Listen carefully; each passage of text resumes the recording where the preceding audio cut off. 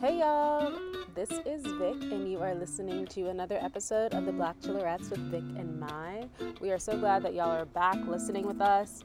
It has been a journey over these past couple months, and if you haven't listened to the previous episodes, we kind of get into that. But we're excited to be back with y'all because you are the real day ones and we really just love you. So we hope that you enjoy this episode. Subscribe to our Patreon if you are not, and let's get into it. Right. Woohoo! We're back. We're here. I feel like we're getting back into the swing of things again. Like, oh my goodness, like, we are. Okay, we have a podcast. 3 weeks in a row. Like, we're on a schedule, and guys, we have a meeting planned. I mean, well, it's planned in our minds. The time is not set, but in our minds, we have a meeting planned for this week so that we can like have more of a schedule and be more on top of our shit. Like, wow, it's giving all the things. I'm excited. I was about to say, I was like, what is it giving? Because I don't have the adjective. I don't have the specific. But it's giving. And that's okay. It's giving, like, for the months that we've had, it's giving, wow. The fact that we're able to pull it's giving routine and structure. Right. Like, how are we doing this? Exactly. Yeah, the fact that we were able to pull something together after these months that we've endured and lived through in our personal lives. Like, we did that. Most definitely. It's giving structure, routine, and we're trying our best. Yes, so. it is. We're going to change the name of our podcast to We're Trying Our Best. Maybe a spinoff. Maybe some spinoffs. You know, we'll see. A little spinoff. Yeah. How are you doing this week? I'm doing well. I have vacation coming up.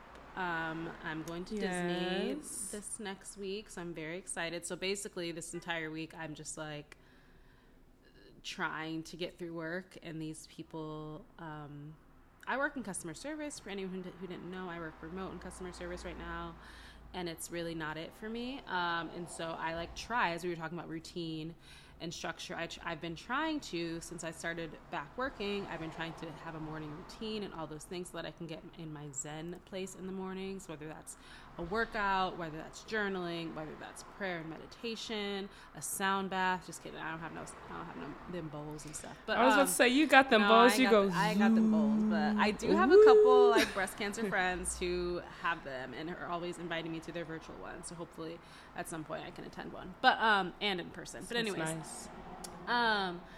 Also the fact that I like have breast cancer friends now is just still so wild to me. But anyways, so I try to get in my little zen in the morning so that I can log on to work knowing that I'm going to be annoyed at the first customer who decides to get attitude with me.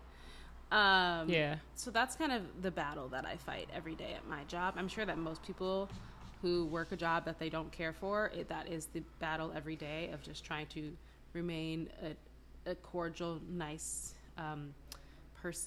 pleasant person when everyone and everything around you is annoying you and irritating you. But on the horizon is Disney World, family time, vacation, Stitch, Princess Tiana. That. Oh my God, you're obviously going to take a picture with Princess Tiana. You know what? I don't be waiting in them lines. Like, if there's a line... Oh, wait, they have lines? Yeah. Like, if there's a line, I'm not going to wait. Like, if you over there... They don't got like a... No. I've been marginalized by having breast cancer kind of line where you get to cut in front. Right. Like, we can't make a wish our way to the front of the line or nothing? No? Okay. Trash. I know. I hate that for you. I don't be taking pictures with them characters because... Oops, there's a bug in here. Because I don't like to be waiting in line. Granted, who got time for the entire Disney experience to go stand next to a different actor when you're also an actor. Right. Like, hello. The entire Disney experience is waiting in line. So like when I wait in line, I want to like have a fun time at the end of the line and not just like be talking to someone who can't actually really talk to me as themselves because they are a character. Because they're legally contracted to be somebody else. So you can't even go up to Princess Tiana and be like, "Hey girl, how you doing? Like, I know it's hot as hell in here." Exactly. You can't even have that moment. No, even if I knew her, I'd have to. But I don't know her. But anyway, play the game. So yeah, that's what are you most excited about for Disney? Like, what's your ideal Disney experience? I just love Disney. My family's a big Disney family. We go quite often. So this will be the first time in. Maybe, I mean, definitely since pre-pandemic that we've been to Disney as a family. I've been a bunch of times without my family in the past couple years, but I feel like it's been a couple years that since we've been as a family. So that part I'm very excited about. And what did I say about my mama calling me? I told y'all she was gonna call me. You know what? We're just gonna keep it rolling. Hi, Mom. Hi, Mom. Hi, Mom. Hey, I'm good. I'm recording right now. Can I call you back after? Okay, when you come in, just be a little quiet. Tell her I say hey. Okay, my Kayla says hi. She said hi. Thank you. Okay. All right, love you. Okay, bye. I told y'all my mom was going to call me. I knew it because she's in the city, and she always, every time she goes to the city, she'd be like, I'm going to come home before traffic starts, knowing that she's not. And then she waits until don't after. Make it, and then she calls you right while she's in traffic. Yeah. Well, now she's waiting. I'm sure traffic's like done now. So she either has to come home before the traffic starts or after it ends. So now it's 7:00 and she's like, oh, traffic's done. Like, let me go home now. So anyways, that's my mother. So that's my Disney trip. Very excited about that. How was your week? It was pretty chaotic. Mm-hmm. I feel like, especially today, I've just been going, mm-hmm. but, and I guess I didn't really say anything on social media, so no one probably knows this, mm-hmm. but I currently am like rocking my way through a very mysterious ankle injury. Mm-hmm. Initially, like, the doctors thought it was an autoimmune disease. So we were looking at, like, I was getting tested for lupus, rheumatoid arthritis, mm-hmm. Thyroid issues, gout, all kinds of stuff. And the nurse, bless her soul, she was when she was drawing my blood, mm-hmm. and I'm very good at getting my blood drawn, uh-huh. right? I like to pick out my veins. I know which veins are best, okay. and I know which ones like pop, so I can always be like, it's actually this one on the right arm, or you could try this one, mm-hmm. etc. Because I had a mom who worked in the medical field, and obviously I studied pre-nursing and was in mm-hmm. the medical field myself for a little bit. Mm-hmm. So the girl gets really excited about this, like, this vein that's very prominent on my arm, but it's in a it's not in a place that's really good to draw blood from. Sure. It's towards the side, closer to my elbow. But she wanted to try it. And I was like, you know what, girl? I'm going to trust you on this one. Mm-hmm. I'm going to let you have this. Mm-hmm. She was like, oh, I just love drawing blood. Like, it makes me so excited. Mm-hmm. I really like figuring out what veins are best. And she was like, this one's perfect. And I was like, okay, if you say you can do it, go off. Right. Why did she blew my vein, bro. Oh, no. Ooh. And so, thankfully, like, the bruise, like, I don't bruise very easily. Mm-hmm. And thankfully, the bruise has started easing up, but it was down, like, half my arm. Yeah. And it was dark. It looked like something had gone wrong. It looked like I had gone through dialysis, which causes really terrible bruising when they're trying to get, access to your veins when they can't, when you don't have good blood circulation.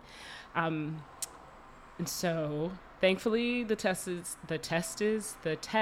mm-hmm. Came back clear, so I don't have an autoimmune disease, but we still really can't figure out what in the world has been causing my ankle to be in so much pain mm-hmm. and the persistent swelling. It's been swollen for over 2 weeks now.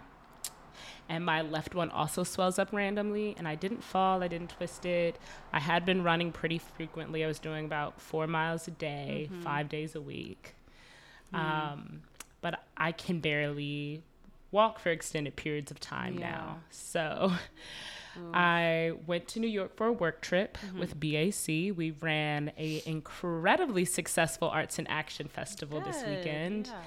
That went so well, mm-hmm. and I'm the community engagement associate, obviously, for BAC, but mm-hmm. also helped our producer kind of organize and run the event on the day of, as well as facilitated a whole workshop for the Theater of Change methodology that I teach with BAC at Columbia Law School. Mm-hmm. I mean, the day was giving, and obviously all of our homies were there, like... Mm-hmm. It was so good to be back in New York with the homies, even if we were working like 16-and-a-half-hour days for 40, like on Saturday, and then another 16-and-a-half-hour day mm-hmm. on Sunday. Like, it was worth it. And the whole goal of the day was to pair art and advocacy in a space with those who are directly impacted by the, carceral justice system mm-hmm. and amplify their work, the organizations that they're a part of, and get them paired up with organizations that can support, uplift, and amplify their messages. And it was just fucking dope. Good. Stressful. Yeah. Plenty went crazy, and obviously I was on my feet for all day Saturday and Sunday, even with my swollen ankle. Right. Not good. But we pulled it off. I got an X-ray on my way out of New York, and it looks like there's no fracture. Okay. I just need physical therapy for the other injury that I never got physical therapy for because workers' comp from my last show has been absolutely heinous. Yeah. So they think I have tendinitis. There might be something wrong with the tendons in my ankle, which as a dancer, is common. Yeah. But it was like, it's been a whirlwind of a week because I got on a plane on Friday at like 10 a.m., got to New York at like 11:45 p.m., got to my friend's house at 1 a.m., got up at 9 a.m. on Saturday, work, prepping for the festival all day long. Then got up at 5 a.m. on Sunday, work, doing the festival all the way until like 11 p.m. So. Wow. I'm happy to be back in California. Yeah, definitely. And I think the only thing on my mind right now is Max turns 30 on the 6th of August. Exciting. And my parents' 30th wedding anniversary is also it's on the 3rd of August. So nice. Those are the only things I'm looking at. Yeah. Trying to plan a cute little trip for Max. I made a whole Canva proposal with my ideas for his birthday. Fun. So I'm chilling. Oh, good. And that's it. Yeah. That's it. It's been a week for both of us. It's been a week. We need naps. It's time for you to go on vacation, and it's time for me to spend at least 2 weeks straight in Long Beach without having to leave. Right. Exactly. God damn. Exactly. Okay. So how are you feeling about this week's episode? Like, what were you excited to see, or what were you looking forward to this week? I think I knew that they were going to have to start to make some changes and start to make some decisions, and we're going to have to start splitting these men's up. So that's kind of what I was like waiting for. That's the biggest thing. I feel like there was nothing that I was like, I mean, we knew that we were getting the wedding bridal shoot, photo shoot. Right. Moment, we knew we were going to see Franco de la Costa because who else was going to be in charge? So that's like the only fun moment of the show. I feel like this week. This episode was kind of miserable, but like also chaotic and fun at the same time. Right. Yeah. What about you? I think you're right. I think the thing I was looking forward to was figuring out how they were going to adjust the format because there clearly was no interest both on the contestants' part, like the two bachelorettes, Rachel and Gabby, like they don't want to be put in positions where they are pursuing an open relationship with a shared group of men. Right. It's not for them. It's not the kind of relationship they don't want. And it's definitely not an opportunity that ABC wants to take in exploring the nuances of different styles of relationship and exploring sexuality and romance in that way. Yeah. So I was like, okay, we keep having this edit where Rachel is constantly being shown talking about how she wants her own individualized experience to the point where, I don't know where the stats stand for Bachelor Data this episode. I guess I could look it up. But within the first 2 weeks of episodes, Rachel by far had way more screen time than Gabby. Okay. Like in a strangely like, why is she getting so much screen time kind of way? And I was like, this isn't going to work unless they adjust the format. Right. Because it's just going to look like she's, getting favored. They're playing favorites. Right. And she's, being shown favoritism. Yeah. So I think I was looking forward to figuring out, because I knew they were going to split them, obviously, but I didn't know what the format would look like or how that would impact the process. Right. So that was definitely fun to see how that shit rolled out. And it's also always fun to see your predictions come to light. Like, not me saying, wow, they're going to have a huge group date at SoFi Stadium with all of the men and shit's going to go awry. And that's exactly what happened. Yes, what? That is exactly what happened. Am I? Period. Right. It was a lot. So I feel like we start the episode with, you know, basically that, with these guys kind of talking about, okay, who do I like? Like, who am I here for? All them, you know, there's a lot of like, oh, who gave you this rose? Who gave you your rose last week? That don't matter. Who gave me the rose last week? And basically the guys kind of saying, most of them are pretty much at this point at the beginning of the episode, I feel like a lot of them are saying that they don't know who they're here for yet. Like, they're still trying to figure it out. And then somewhere within this episode, they're all like, they've made their decision and they're sticking by it, you know? Which is interesting because, like, I feel like they've been here long enough that I guess we've realized some of them still haven't really, either they haven't been shown having any conversations with the Bachelorettes, either of them, or some of them really haven't spent much time at all with either Bachelorette, which makes it understandable that they're not really sure who they're here for, but also kind of defeats the purpose of them pursuing, like, they're saying they don't know who they're here for, but also aren't actively pursuing either girl. Right, like, especially Tremaine talking about, I feel like I have a connection with Gabby, but I still got to give... When he said that, I was like, Tremaine, did I miss something? Right. I said, Tremaine, I think... You know you ain't talked to that woman now but one time, so... Exactly. And I will say... It will get me into a conspiracy theater. Conspiracy theater. That's our new theater troupe. Yeah. We're going to start conspiracy theater Discord channels on our Patreon. But a conspiracy theory that I have where I think some of the men were asked to turn down Rachel's rose. Because I'm like, no, you didn't have a connection, more of a connection with this person. Yeah. But... you thought you had some semblance of safety, and there's a whole thing. I'll get into it at the end, but I think you have a really good point, because I was like, why do we still have so many dudes? Yeah. How are we going to consolidate? Right. How are we going to consolidate for efficiency so that we can get the most out of the season? Right. And they start getting into it as soon as we hit the episode. Right, they do. I also will say, after we hear the guys talking about it, we basically hear Rachel and Gabby talking about it. Gabby first on the balcony, you know, drinking her coffee. And our forced tribunal. Right. But you know what this is very surface level, but it's something that, once again, I feel as though we don't see as much, kind of in the same way that we talked about last week, seeing the men cook in the house. We don't see that. We rarely get to see the Bachelorettes without makeup on.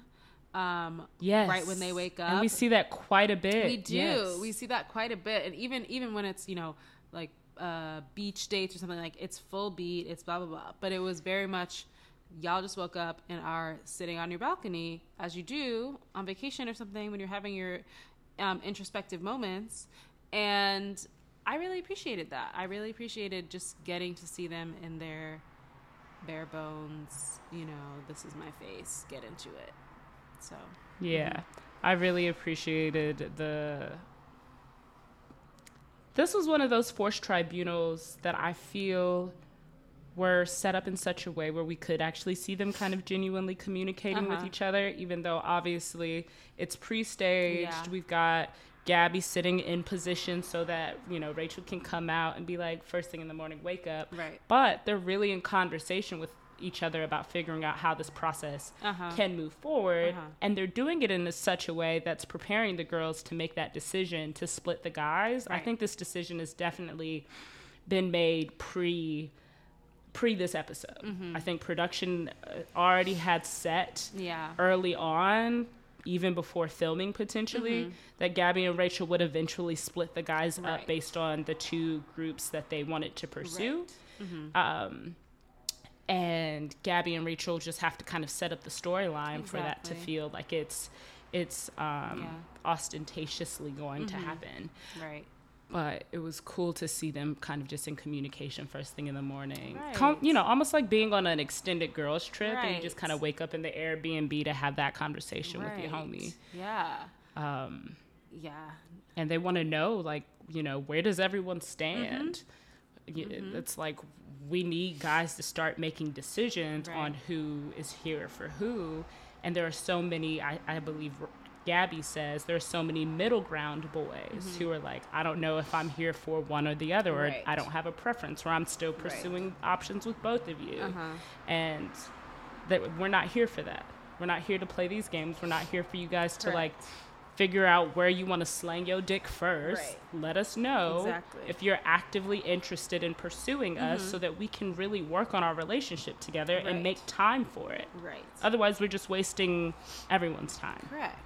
Correct. So, yeah, and that, speaking of, I guess not even speaking of wasting everyone's time, but they're ready to get on these dates. They're, Jesse comes in. They are. This episode was very like date. Yeah. Jesse does come in. Jesse come in. He's talking about, what did he say? Something like things are about to change. I don't know. Maybe I'm making things up. I don't know. Anyway, Jesse gives. That was the other thing. I was like, yes, he did say that. He was like, things are going to change this week, and it's like, bro. Are you you're spoiling it. Right. Now I know that you're planning all of this. Exactly. So the first date is for Rachel, and Rachel gives her date card to Zach, and she does. Zach was someone who I wasn't really checking for. I also had never heard him speak, so when he did speak, I was quite shocked at the depth, the bass in his voice. I was like, oh. The bass in his voice, he is really out here talking deep. Deep as in pitch, not like as in substance. But, yeah, Zach gets the date, and I really was okay with it. I was like, I feel like out of Rachel's guys, I'm not really attached to any of them yet. So I'm just like, sure, let's just keep seeing who's out there. Yeah. So I think Zach was all a good I really choice. know is that guys like Rachel, so it was cool to be like, okay, Zach could work. He's in my final few. Right. So Love that. Yes. I'm just like, this episode felt like the real week one. Right. I'm not even gonna lie. Correct. Like even the roast ceremony, like all of it felt like this is actually night. Even the group date. Right. This feels like it's actually night one. That's a good point. Week one with these dates where we can actually take people seriously and start figuring out who is honing in on who. Right. And I don't know why I reacted this way, but when I saw Karamo, I like got goosebumps. I got so excited. My notes say yes, Karamo. So hype. I almost teared up, and I was like, what's going on? And look, we are aware Karamo has a very, very, very specific story and history in reality television from his days on Real World, but also is currently one of the hosts on Queer Eye and We Love, We Live. Yes. Also is an author. Yes. I love that when Rachel came in, she was like, oh, I love Karamo so much. He is and she starts giving her like his bachelor resume, spiel that she was told. And he was like, baby girl, you do not got to do that. Right. Let's just get on with this. Go. And I'm like, you better be here for your check. Exactly. Yes. We love Karamo. And we love a Queer Eye crossover. Go ahead. And Zach is getting his he's getting the princess date. Oh, he's getting you're right. Essentially the princess date. But yeah, the Rachel Kirkconnell date. Right. Essentially. You're right. That is this date, and that's happening. Kokano. What's her name? That's so funny. I was watching Daily Pop today, and Lonnie said the same thing. She said Rachel something. I love Lonnie Love. Lonnie, if you're listening, come be a guest. LOL. Hey, girl. She'll be like, or actually have us on Daily Pop. Right, get me on Daily Pop, because I'm very well versed. I've been on E! News before, and they did like me. Yes, so exactly. So Rachel, on this date, her dress is cute. I'm into it. But oh, really? I thought it was. I think this is the thing that and I don't want to get like in me saying this, I hope it's not coming across as like insensitive or whatever, but I feel as though Rachel has the most like regular human natural body that we have seen out of any Bachelorette. Now that I agree with. She's petite in such a way that she's got curves, legs, hips, and thighs. Right, yes. Hips. And so she body. Right. I didn't want the people to be like, okay, it's done. That joke is over. I still think it's funny. I put it on my story today. But I think that's why I like the dress, because I feel as though it wasn't typical for a Bachelorette dress. It was like, here's this crazy pattern, but it's also tight and cute, so you could see her curves, but it was giving fun. It wasn't giving we're going to a movie premiere. You know, it was giving like, I'm just going on a fun day with this guy, whatever. I thrifted this dress. And I do like the style of the dress, because she has a similar dress in green that I really liked. Yeah. And also, I don't know if it's because I'm personally adverse to print that's not flannel, sure. You know. If anybody knows me, I spend most of my days in graphic tees that are like double XLs and like pants that are way too big for me that I stole from my father. Right. So when I saw it, I was like, what in the hell is this Tory Burch ass wallpaper print? I would never wear it, but for her. But she looked so good. She looked great in it. She did. I was just like, Carrie, why did you make her put this on? Or if it wasn't your decision, then Rachel, why did you put this on? But it did. You're right. It was very flattering on her. Also, now that makes me think of, wow, how far have we come since Katie, what's her name, season, where the fashions were just terrible. Heinous. This is kind of the first she didn't look like she had gotten the outfit from Kmart. Like her outfit didn't look Kmart adjacent. No. That's why I said Tory Burch. You know what I'm saying? Exactly. Like it looked like it cost at least $60 at Macy's. Right. Yeah. Okay. Well, here for that fashion moment. Or not fashion moment, depending on how you feel. So basically, Karamo is kind of telling them, they have like, little talks. How do you feel? How did you know that, you wanted to be with Rachel, or are you still thinking about Gabby, blah, blah, blah. Zach's kind of like, no, I ain't checking for Gabby. I knew the moment that me and Rachel talked, we had a connection, this, that, and the other. Rachel says, she's like, you know what, good answer, all this.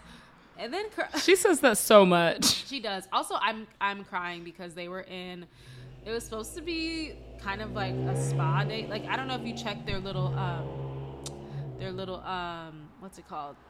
The feet. The feet were in a bathtub, but it kind of looked like they were but they looked like the vomit buckets from the hospital. From the hospital. I was like, not y'all putting them in.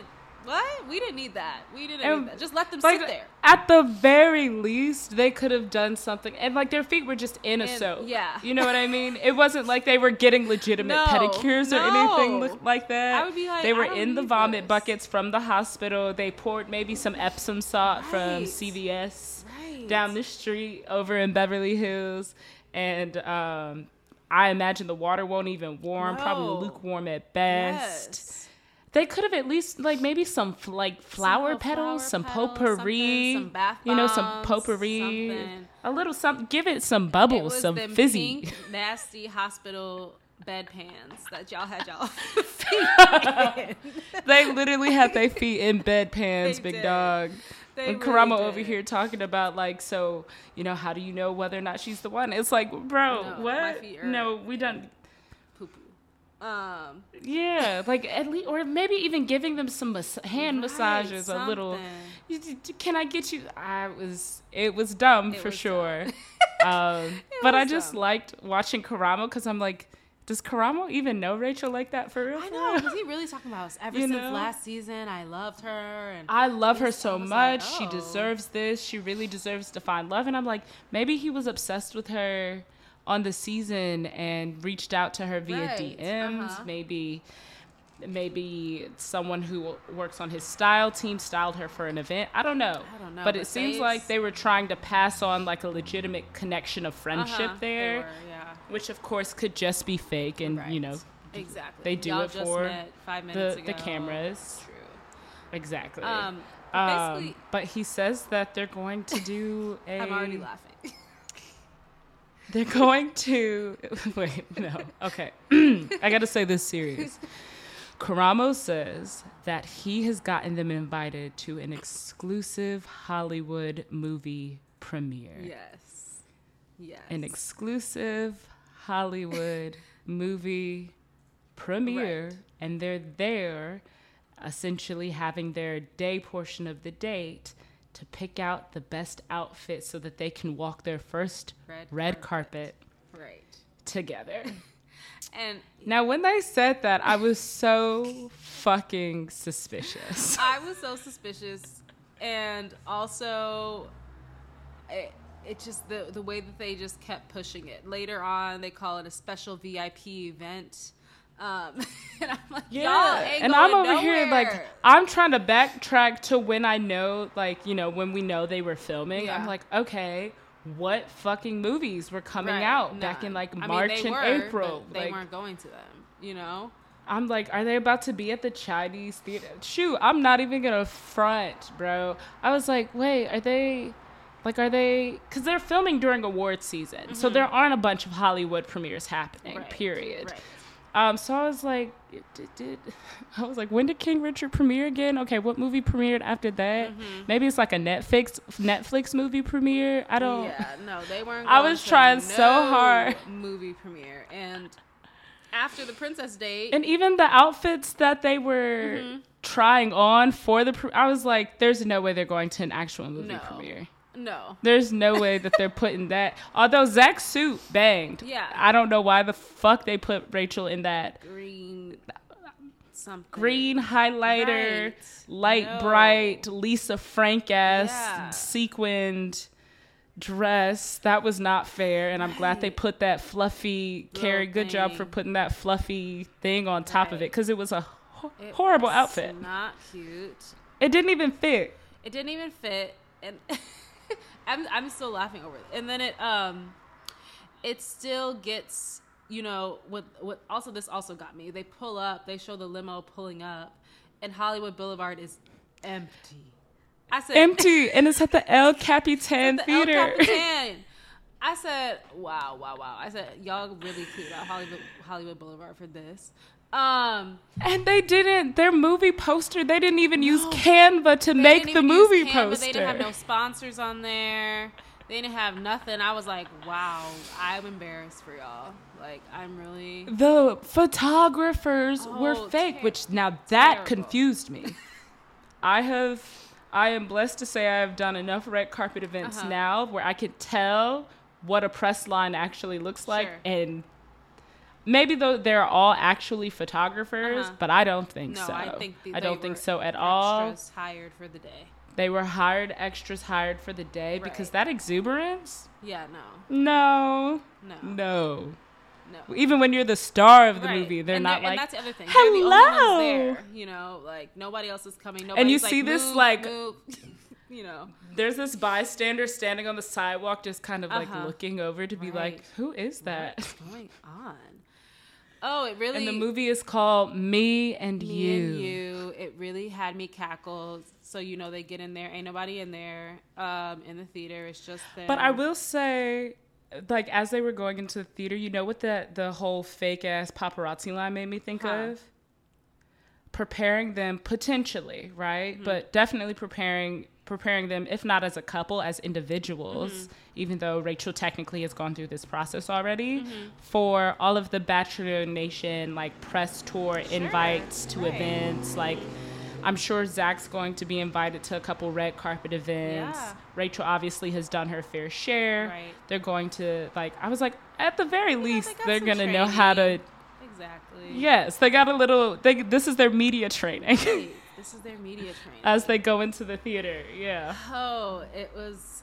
Because you know Bachelor people, alums, contestants, they be getting invited to all kinds of shit they ain't got no business being at. Exactly. They be at the grand reopening of Phantom of the Opera, and I'd be over here like, what? Didn't I worked on that show? How the fuck am I not invited? Exactly that. But this movie that they're going to see, you and me and you, whatever.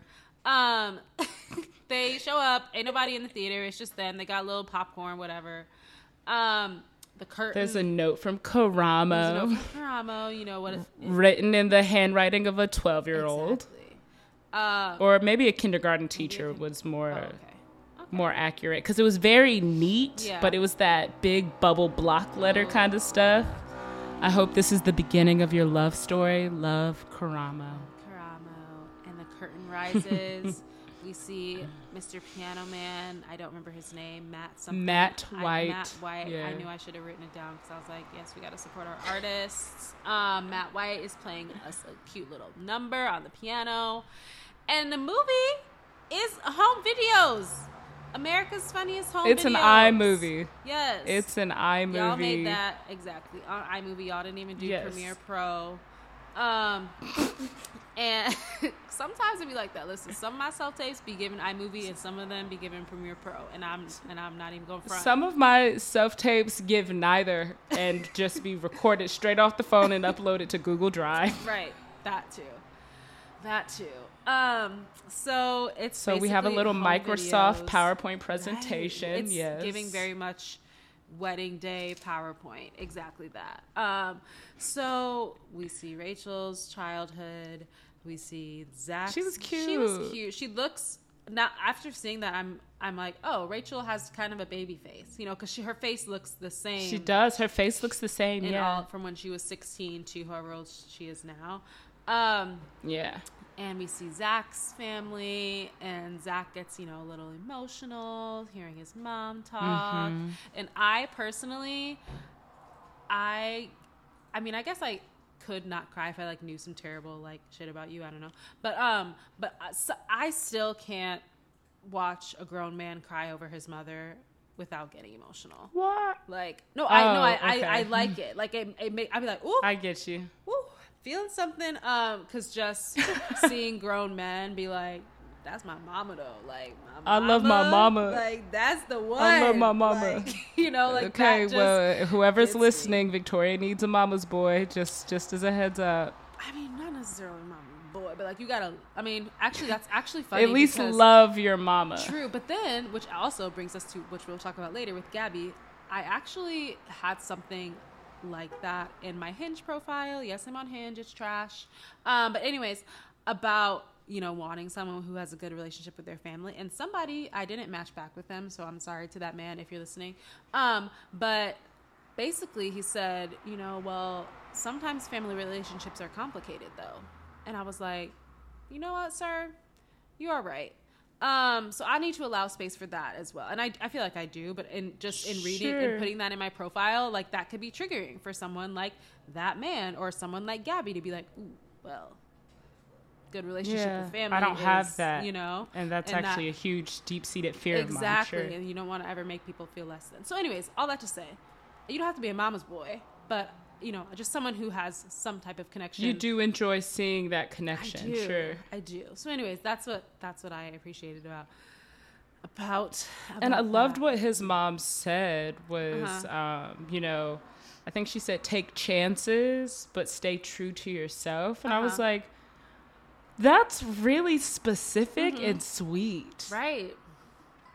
I really enjoy hearing her say that, because even without context, take chances, but stay true to yourself. Allow room for you to just be who you are as a person. And I do feel like, while part of me was kind of trying to read Zach a lot, so I was like, I can't tell if he's coming off as awkward or if he's just uncomfortable around all of these millions of cameras. This is such an outrageous situation and circumstance for him to be in. But I do feel like we saw a real human being in Zach on this date. He didn't try to put on. It didn't feel like he was trying to say all of these sticky lines or anything like that, which made his awkwardness actually really natural. Because it seemed like it was more like, no, it's just I've never been on reality TV before. And I also really like this girl. Even in his to cameras, you could tell he was like, I don't really have the words because I am kind of overwhelmed for how I'm feeling in this situation. Sure, it's super hyper romanticized, but he's like, no, but I'm actually feeling things, and I think I need to process that for myself before I just say it to the camera. So I'm just gonna stop talking and take some deep breaths. So I did appreciate that. Yeah. Which I loved seeing that, because every time I was like, why isn't he talking? It's like, bro, because he's freaking nervous. Right. And he's like, he has no words. And it was really cool, I feel like, to see the both of them look so awestruck the whole time. I feel like Gabby's jaw was on the ground the whole time, which was very cute to see that joy, even if it was fake, you know? Like, I really enjoyed seeing such astonishment. Like, this was this like very specific, intimate thing that was created just for them, even if it was, you know, albeit corny. I think Rachel is very good at playing this game when it comes to giving production what they need, but also caught her at moments where she was really surprised with the connection that she and Zach did have. And even hearing from her mom saying, you know, I barely even got you back home and you immediately had to go. But, you know, I know that the next time I see you, someone will have captured your heart. And I was like, oh, that is so, so sweet. It was very sweet. I'm even though it was dumb. It was dumb. It was so dumb and hyper romanticized, like but I said. Sweet. But sweet. You know, I'm sure that if I was in that situation too, I'd be like, oh, you know, like, this is so cute. We both used to watch planes with our dads. Like, okay, let's get married. That was now, very interesting. You know? That was super interesting. I mean, when I go home to Max's parents' house and they had their kitchen table, there's like, it's a table and then there's a glass pane that's on top of it, and they've lifted up the glass panes, so they put all of their family photos in it. So it's just a whole bunch of photographs of them over the years. And like, every time I sit at that table, I discover something new. I'm always like oddly emotional because looking back at the intimate portions of someone who you're romantically invested in's life is like really, really vulnerable. And so, I got to hand them to it. The cornier, the better on this one. Apparently, It got them to connect on that, like that story where he was like, my daddy used to go to random airports. Now, when he started the story, bro. When he started the story, I was like, now what the hell do you mean? Yo, daddy used to stop at miscellaneous airports no matter where y'all went. Because how many airports you live next to? Exactly. Normally people live, you know, unless you're in California, there are quite a few, but normally people live like within a stone's throw of one, maybe two, give or take a 45-minute drive. But I don't know. When he started the story, I was like, dang, your daddy loved aeroplanes. Y'all was going to all them to the point that he used to drive out of his way to go to an airport, and y'all would just sit and watch the planes. I grew up doing that because my parents live not even 5 minutes away from an airport. So like, that's like the norm for, and it's also pretty common for military kids too. But when he said that, like, I was like, oh, that's really specific, because Rachel obviously is a pilot and loves what she does. 100%. And hearing her be like, stop, like, that shock was, I was like, okay, y'all better relate on a very unexpected, like emotional. That's the energy. He's a hometowner for sure. I told you. For sure, a hometowner. So they have a great date. Of course, he gets the rose. And from there, we kind of, you know, are... I was going to say shifting to Gabby's date, but that's not really what happens. But we basically, in the middle of their date, we see Gabby, you know, going over to the guy's house, because she's like, I mean, they ain't trying, so I'm just going to literally put myself in front of them in hopes that somebody will try to form some type of connection. Now, I will say, I think that I don't know. Part of me is kind of thinking, so when Gabby showed up, were the guys trying to not make it into a date situation and not be like, hey, can I steal you for a second, so that it didn't feel competitive? Or were they really, as Gabby was saying and how it was portrayed, were they really not giving the effort? Because I could kind of see both. I could kind of see both of like, oh, she's here. Am I supposed, like, I want to go talk to her one-on-one, but am I allowed to? I mean, I'm sure they're not, like, they could have asked. I'm sure they could have asked their producer, whatever, who can I go take her right now? That sounded aggressive. But I wonder if that was their thought process of like, oh, this isn't a date, so we're all just supposed to kind of hang out and have it be low key and chill and throw the football, or was it really men are just clueless and don't actually know anything? I think it's the latter. Yeah, it could very well be that as because what the fuck are you doing? You're sitting in this house all day long. You already know Zach is on a date. Right. And some of you know that you like Gabby, and you're telling me this beautiful girl walks in looking fine like she do. Right. Looking real cute just to hang out with y'all. And y'all know, those of you who are aware of how the show operates, like, you know this does not happen. Right. It doesn't. Exactly. And you're telling me, like, y'all are going to fumble the proverbial football and just throw a fucking football around? Right. Like, that's it? You don't want to be like, yo, you want to go dip your feet in the pool with me for a little bit? Or, like, can I get you something to drink? Want a tea? You want to go take a walk? Like, all of that. Like, something from somebody. Yeah. I was like, whoa. This is not... I did not enjoy that. I did not like watching Gabby go through that. No. I'm a ride or die for Gabby. Yeah. Now that is something that this episode did teach me, especially this moment. Right. Because, yeah, I think she is what Katie from that other season thought she was. Exactly. You know what I mean? Exactly. Like, she's just a real human being who doesn't fit the so-called standard for a bachelorette. Even to the point where... is that... Sorry, go ahead. I was going to say she is that nigga. That's all. Exactly. Even to the point where, you know, like we talked about, you know, typical bachelorettes and their look and all of that.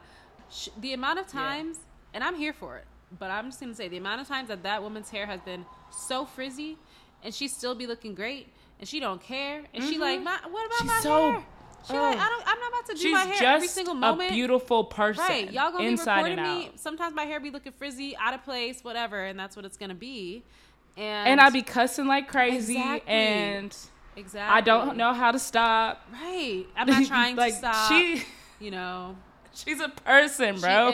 She is. And I love her. Yeah, she is definitely growing on me more and more. Like you said, I'm really, you know. And nothing against Rachel at all. It's I just have a very, like...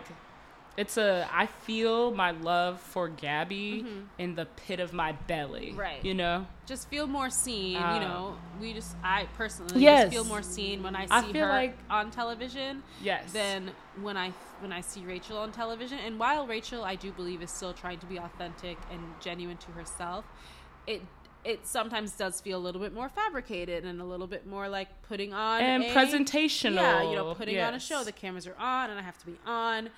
As Tarzan said later, he has on and more on. You know, like that's just how I feel with Gabby. So I just had to look up her birthday. She was born January 2nd. What's that, Capricorn? I think so. I don't really know. My mom was a Capricorn. I usually don't get along with them because we're so similar. Yeah. Because I'm a Sagittarius. And we usually butt heads. Either way, I love you, Gabby. We do love Gabby. So basically, she and leaves. I feel like she leaves. Left. She's like, I don't want to play football anymore. Right. And none of y'all are talking. She said, Quincy, why are you over here talking? Your shirt is nice, nigga. Right. But why are you over here talking about your shirt and that you got it in Mexico at a what? This is. She said, I don't want to play anymore. I didn't want to play to start. I said, exactly. That was funny. Energy. I was like, fair. It's that energy. Fair. Like, why are we out here playing football? So. And she goes to production. She's like, take me back to my house. Because what the fuck? Right. She said, somebody get me in this car. So, Go ahead. Oh, sorry. No, you're fine. As she went home, that to camera moment, that ITM that she had where she was like, I deserve to be loved, but do I deserve to be loved by the people that I want to be loved by? Oh, baby. I was like, my God, same, bro.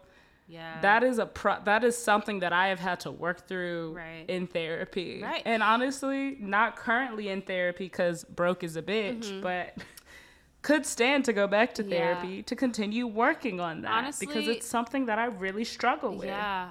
I'm sure that we'll get more into this when we talk about her date, which I think we'll probably be talking about next. But anyways, is basically, once again, in like the nicest, most well-wishing, most wanting to be supportive of someone's full self. If y'all knew that Gabby was going to be coming on as the Bachelorette, and there was going to be all these talks about family and about being loved, and if y'all knew that, you know, Gabby had those feelings about herself, y'all could have got her in therapy. Y'all could have got her in a therapist before y'all started filming this season, and also while filming. Well, this is my thing. They have to legally have somebody on set at all times. They have to have a person that is a psychiatrist on set. Only reason I know this is because I worked in mental health care prior to filming King Richard, and the assumption when I had to like leave my job, they asked if I was going to be a mental health advocate to work with a psychiatrist on the set of a film. I was like, no, I'm going to go be in the movie. But that's a common job that people will leave for. Right. And I believe reality television shows, at least for the most part, I would hope that The Bachelor has one. Or I wonder if it's been confirmed that they have one. Yeah. They have to have someone on staff. They have to. Like, legally. Yeah. In order to make sure that their contracts stand when not taking liability for shit. Right. And even if they don't have one, they have to give you the option to access one if you need somebody to talk to in process. Yeah, because I appreciate... Because you're right. She needs it. She needs it. And I appreciate her being able to be vulnerable and process. But I'm also of the mindset that, you know what? I definitely see that this is an issue for you and that, like, this is very deep. And what's not going to solve it is talking to America about it on this reality TV show. And damn sure not talking to these boo-boo ass producers. And I really want wellness and wholeness and healing for you in your heart and your relationships and your relationship with your mother and all those things. So once again, like, I'm sure we'll get more into that. But that was a thought that I had watching this episode. I also wanted to be, for a show that loves to take advantage and trauma porn their way through things. Yeah. I would love to see an opportunity where they focus on the mental health of their contestants and like their leads. I feel like that's a really beautiful opportunity because clearly Gabby is somebody who has been to or is actively in therapy. Right. She be sounding like, she be like, and you know what? I've identified that this is a core fear of mine and I can trace that it's from here. And I really want to figure out how to heal through it, but it's really hard to do it in real time. Yeah. She talks through this shit. And I was like, now she know what she's talking about and she know the kind of healing that she wants to pursue. How can we make room for it to happen? Right. It's like, you know, we're bearing witness to her in this experience. So hearing her, you know, kind of have that breakdown in that ITM hurt my little heart because I felt very seen. I felt like I could relate to her, especially as we've talked about what it's been like to deal with rejection, for being othered by the people that we have romantic interest in, for the way we look, the way we act, for our skin color, for how we've been raised, all of that kind of stuff. And so it was cool to see that story, even though it was being told by a white woman. It was cool to be able to see that story be told by a white woman I'm not used to seeing, at the very least. Exactly. And yeah, she was like, I don't know if I have the capacity to keep doing this week after week. And I was like, bitch, I would have said that on day one because I'm with you.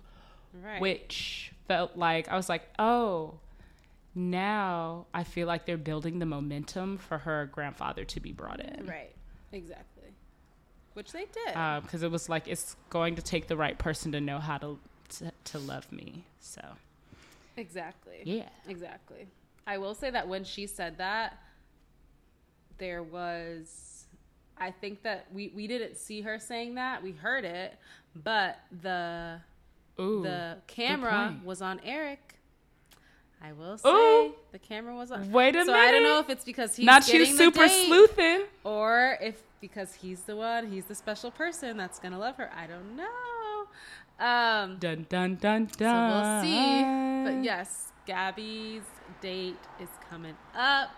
and Eric gets the one-on-one. Them dudes was How do you upset. feel about Eric getting the one-on-one? I mean, fine. Why? Because you maybe think Mario or something because he got the first impression, or no, not at all. Honestly, I was like, why can't Nate have the next one?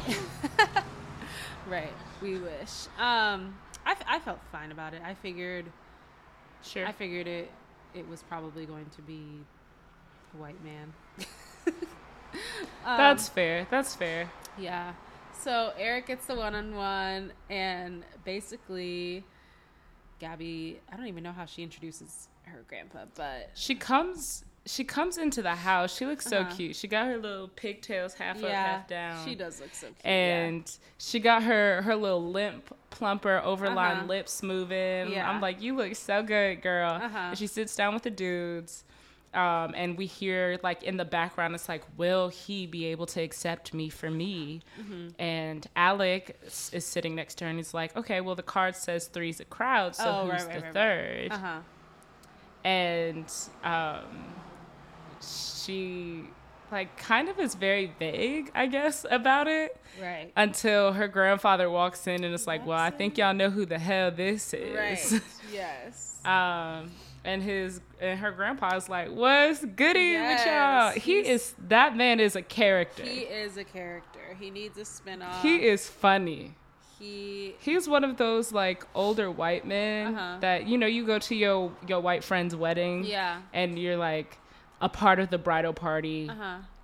And the father of the bride just adores you, or like the grandmother of the bride just is obsessed with, like, there's this white elder family member that's like, oh my god, you are just too cute, you are so funny, and you are so articulate for a black girl, and look at all that hair on your head. Right, exactly. That's who grandpa reminds me of. I love him. Yeah, I do love grandpa. He does have that, just like, pure older white man, ain't got no filter, blah blah blah, because there are different, probably was like a little racist once upon a time, or was like fully a civil rights act. Like, it's got to be one or the other. Yeah. I'm hoping it's the latter, because even if he was latter, you know, in the past, hopefully he's, you know, changed all that.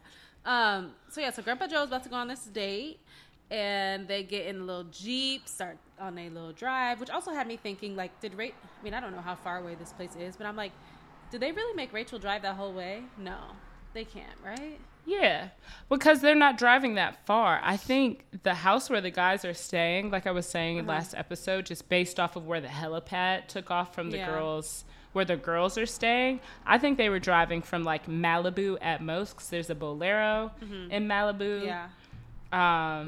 And wherever they did that sound bath, I don't think was that far. Okay. Like, I wouldn't be surprised if they drove, like, 10 minutes to the sound bath kind of situation, and then maybe they were even given a ride to the bowling alley, but I don't think it was. Yeah, that's what, like, I'm talking 15, 20 minutes. Actually, like, if y'all had to drive, like, our cast party was also at a Bolero, so, like, there's always one that's a stone's throw away. Yeah.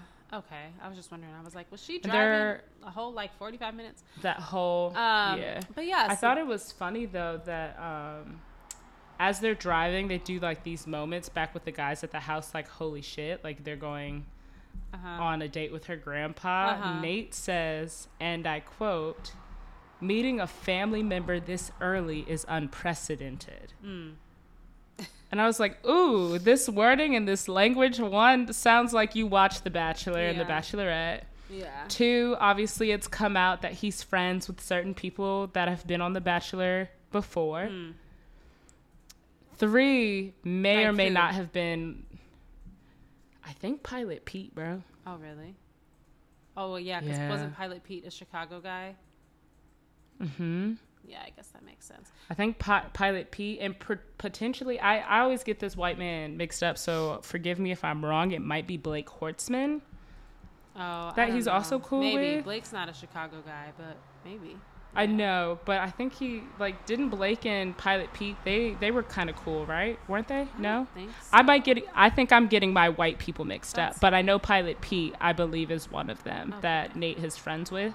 So I think he's been around the culture of The Bachelor and The Bachelorette for an extended period of time, and also understands the language of the game.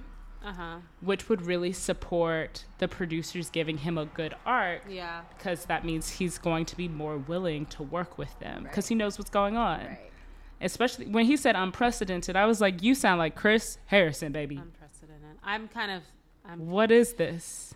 Yeah, I'm still kind of triggered from that word after hearing it for so much over the past several years with this pandemonium. Absolutely. But yeah, so they go to their sound bath, and it's a nice moment. Honestly, yeah, I'm wishing I was on that date because it was just a nice. I love it. We had a sound bath at the festival this weekend. It was so nice, so beautiful. Setting your intentions. You know, Gabby once again was giving us truth and vulnerability, and you could kind of see Eric checking like, oh, that's how you feel. Okay, let me make sure that I'm, being supportive for what you need. Eric sets his intentions. Grandpa John has fallen asleep. Because same. Whenever we used to do the Alexander technique in school, bitch, I'd be not. Right. He said, I'm intentions who? My intention is to sleep. Y'all got me out here. Lay the fuck down. Right. The hell? What are we doing? This woo-woo ass. Right. He said, I thought y'all and you said hear we from And you hear from Grandpa John in his like little ITM when he's like, I thought it was a very interesting experience. And that's always what my daddy say after he sees a show that I'm in. Right. Where it's like, I thought it was very interesting. And it's like, first of all, I saw you sleeping in the audience, bro. Attention. I heard you snore. Exactly. But he was like, at this age, any new experience is a great one. I don't need to duplicate it. But it was good that I did it this one time. Heard. Understood, Grandpa. I was like, I got you. I love him. He is so funny. And the only thing we really hear from Eric between them getting in the car till the end of that part of the date is him in his ITM saying, it's definitely not natural going on your first date with the girl's grandfather, but I'm excited to see where the day goes. Right. Yeah. But we don't really hear from, do we even hear his intention? We did hear his intention. Okay. But yeah, we don't hear them. Like, there's no interacting between any of them. It's all very outward communication. Outward? Got it. Okay. So we don't get that until we get to bowling. And we get to bowling. We pick up somebody, Grandma. Miss Julie. She had. Do you think she's union? She got a good check. I really hope she got. I literally wrote that in my notes. I said, I hope Grandma got a good check. I think she is a SAG union actor. I think she got paid a good guest star check for this episode. Absolutely. I hope. She better put that on her resume. She was like, what did he say? He was like, I'm Grandpa John. She was like, well, I'm Grandma. Period. Let's go. You better go off, Miss Julie. Exactly. So they go bowling. It's cute and fun, but basically Grandma is the distraction so that Eric and Gabby can actually talk, because so far they have not spoken to one another. But still, we don't really get like the depth of it until we get to dinner, which is probably better because dinner it kind of goes, we kind of pop off in not a bad way, but not also a good way, but also kind of a great way, kind of a good way, but also at the end of the day in a good way. Yes. So it was one of those, she had been saying all episode, I really hope that the risk is worth the reward. Right. And I feel like she took big risks with her vulnerability on this night portion of the date. She did. And there was a pretty decent reward. The reward being like their relationship deepening in a significant way. Exactly. We said bye to Grandpa John and they go to dinner. No, I got a bone to pick. Okay. Because in the previews, they were teasing, like, she was talking with Grandpa to see what his opinion about Eric was. Oh, I missed that. And she was wearing that outfit from the dress, from the date, where she was essentially like, so what do you think of Eric? And Grandpa John was like, well, I think he's a piece of shit. Like, I know there's more to that conversation. I'm sure, like, that part was a joke. That's probably what they were going to put at the end, but then Meatball had to steal that, so we'll talk about that later. Okay. But that's probably what they were trying to put at the end, and then they were like, oh, we got to put this interesting after. I just want to know, like, she was talking about how important it is to figure out what her family, especially Grandpa John, think about the guy she ends up with, and then we don't hear his opinion. Like, she wanted to see how they interacted together, and then we never get to hear how he feels about him. Right. It reminds me of Release the tapes. It reminds me of Matt James season when the whole teaser was Rachel Cucamonga. Rachel Cucamonga talking about how she don't see color or something, and then it never aired. And then we never saw it. I'm still waiting for the tapes. Truly. You know what? Actually, what we need to do is Matt James, if you're listening and you want to send us copies of your book, feel fucking free. Exactly. But also, we need to get copies of Matt's book because I really do want to read it. I've heard some pretty good things, actually. And you know, he co-wrote it with somebody. Okay, that's going to be a topic in the Discord. Book Club, Black Chilerette's Book Club. BBB. But I want to know if he talks about that. Babe, what else does BBC stand for? You know, in my brain, I was thinking of BBL. And so I was like, BBL, I know. BBC. I felt it. I felt it. I've been in the suburbs for too long. I'm not even going to say it. Okay, moving on. Dinner portion. Moving right along. You know, it's nice. It's you know, it starts off pretty nice. What's his name? Eric talking about basically his family and how well they get along, and it's funny because you can tell, like, when somebody's story isn't lining up with yours, you're trying to find common ground. So she's like, do they fight a lot? Like, and he's like, no. Yeah. You know, she's like, oh, yeah. He was like, and it's funny because he's like, no. He was like, I mean, they're parents, so, like, obviously they fight sometimes. It's one of those things where he's like, no. Right. And like, she's like, yeah, same, totally. Yeah, absolutely. No, you no know, problems. And I thought it was cute kind of hearing Eric be so specific about his parents, where, like, you know, his mom was like, I'll always fight for your father. And I was like, that's some shit my mama would say, because she be down, like, down is a down bitch. Right. And I'm like, I aspire to be that down myself. Exactly. My mom's the same way about her children. Will be like, I will defend these kids to the day I pass over, no matter what, even if they're in the wrong. Right. I've watched my mama do it. And him talking about how his dad's like the most stubborn son of a bitch you'll ever meet, and his mom's the hardest working person he's ever met in his life, and how they just have a deep love for each other and how they're soulmates. And I'm like, and we just heard Gabby talking about her relationship with her mother last week. Right. So I'm sure this sounds great to her. Yeah, so this is not gonna go well. So you can kind of hear her getting emotional as he's her reaction probably isn't lining up for Eric yet, because he doesn't know the extent of Gabby's relationship with her mom. So he's saying all these good things, but then her reaction is giving very much sadness and trying to relate but not being able to. And then you can tell that she's in a different place mentally. So she basically kind of goes into her relationship with her mother and how it's non-existent, and how she never experienced the love from a mother that that most people have, and how that's really hard for her.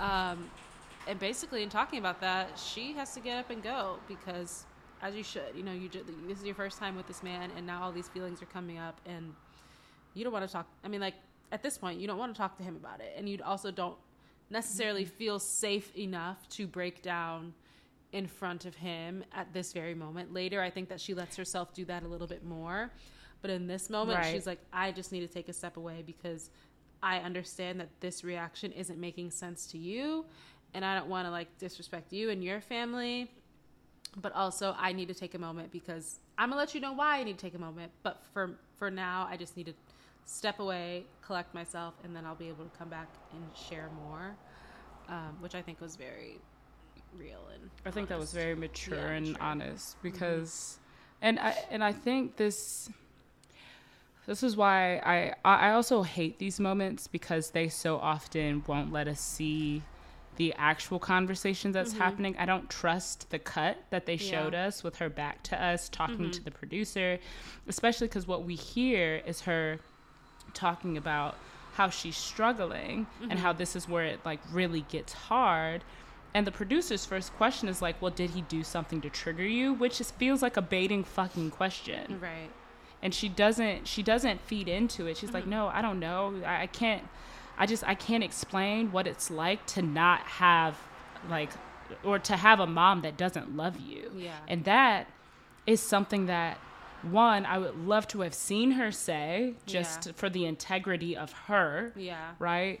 But also is so heavy. Yeah. Like, let me connect you. Like, you know what? Do we need to take a second? Do you want me to pull the in-house psychiatrist we have with us real quick so that you guys can talk through some stuff? Because that's not something someone can just say casually. Right.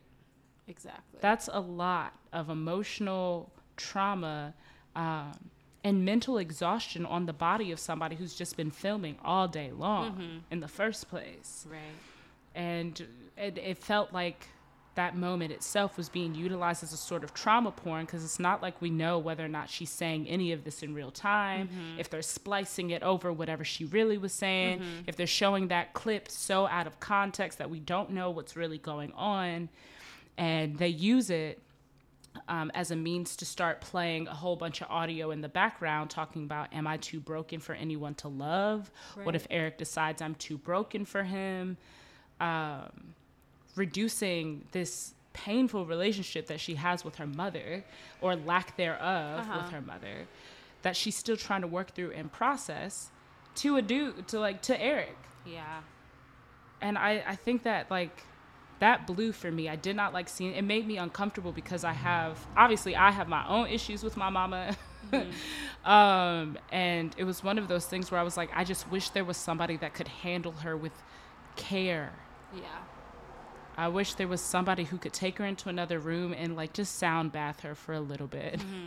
Right. You know, also, can a PA go over there and tell Eric that what's going on? Exactly. Can someone bring him a warming jacket? Right. Like, give him some water, a snack, something. Y'all just got him sitting over there in the cold. This clearly takes some time, because we see Rachel go sit down with a glass of wine on the couch with somebody else who I hope is actually the in-house psychiatrist.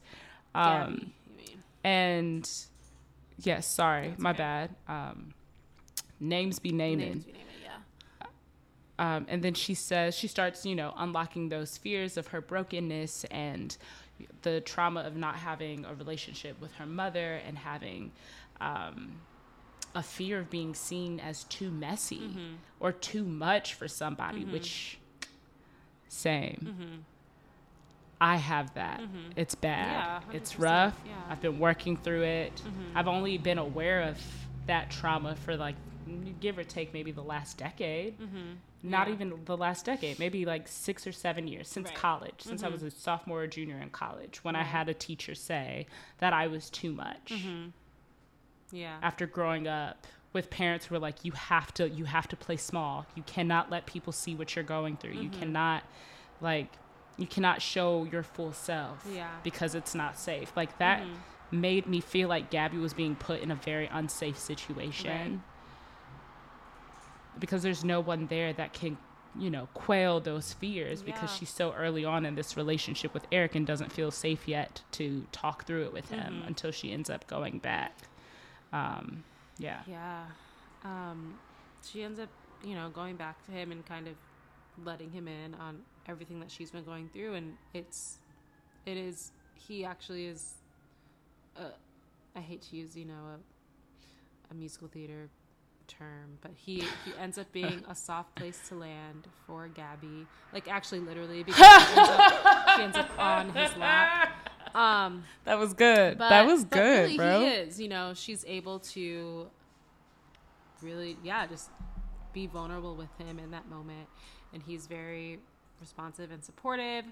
And then it ends up actually being a very sweet and cute moment as she, you know, kind of climbs over. She actually kind of climbs over and I think is like trying to give him a kiss, but he's like, no, like, I'm just going to hold you because I think that's what you need. And he just holds her. Yeah, and he holds her. Yeah. And that's what I thought was funny because I was just like, did he and I was like, oh, no, he's just like, I'm going to embrace you. And I like that. I like that too, yeah. An embrace is, sometimes an embrace is more intimate than kissing, I think.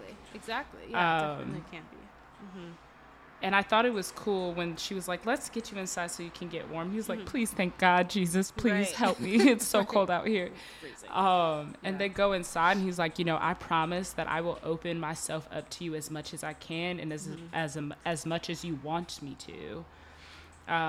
Which I thought was really cool, him saying that he wanted to be open and honest. And he was like, whatever you want out of me, I'm going to do my best to provide that so that you feel safe enough to continue opening yourself up to me because I know it's hard. Yeah. And I was like, Eric with the mullet, you better. Right. Yes. Go mullet. Off. Okay. Shit. So of course he which gets is the rose. So helpful to hear. Right. Yeah, he has to. He has to. So we're 2 for 2 on one-on-ones this week, which is a change from last week. Yeah. But basically, we do a switch of gears from that heavy, emotional, but I won't say necessary moment because, like, you'd never want to see someone going through their trauma on national television. But we go through that moment, and then we swap to very lighthearted, fun moment with Franco, photo shoot, bridal moment that we always get with a little twist of different plot lines and subplots. Well, yeah, because this time they, like, the girls introduce it as the classic Bachelor photo shoot date. Oh, that's funny. They call that shit out, and I was just like, okay, producers, I know that you're listening to all of us now. Right. All of the Bachelor podcasts have really changed the game for you. Exactly. We know you're here. Right. We know you're here. Hi, PA, whoever's been instructed to listen to our episode this week. Right. You're welcome.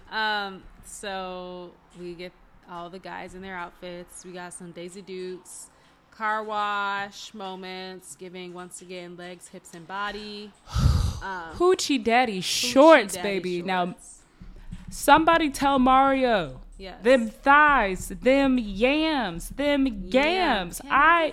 The structure. Yeah. The structure of them. They are artfully and masterfully crafted. Yeah. I was so impressed. I was like, bruh.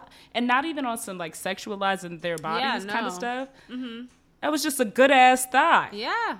No, trust me, we used to work out at the same gym. He don't be skipping leg days at all. Okay, better word. So yeah, it was giving thighs. It was giving yams. We got, like, a baby being birthed by Avon, who the baby is Meatball, which was very uncomfortable for me. Rachel came and lifted up Avon's gown, and I went, whoa. Like, whoa. And I was like, I don't need to see no gooch. I don't.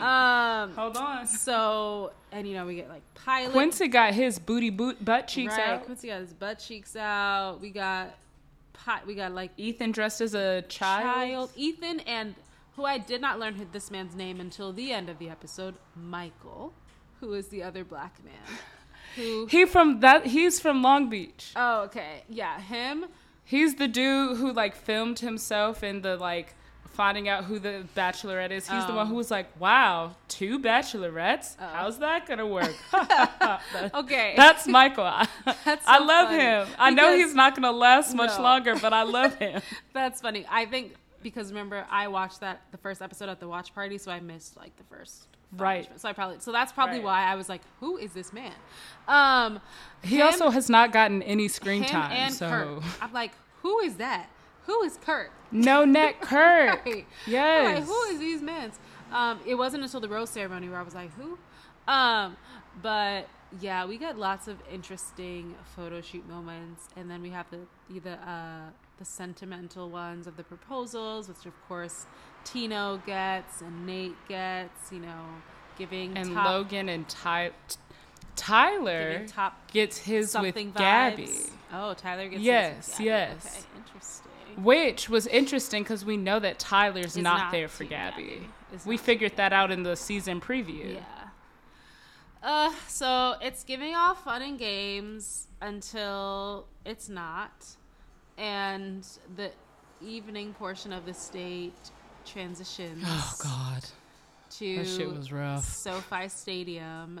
And it's really terrible to watch.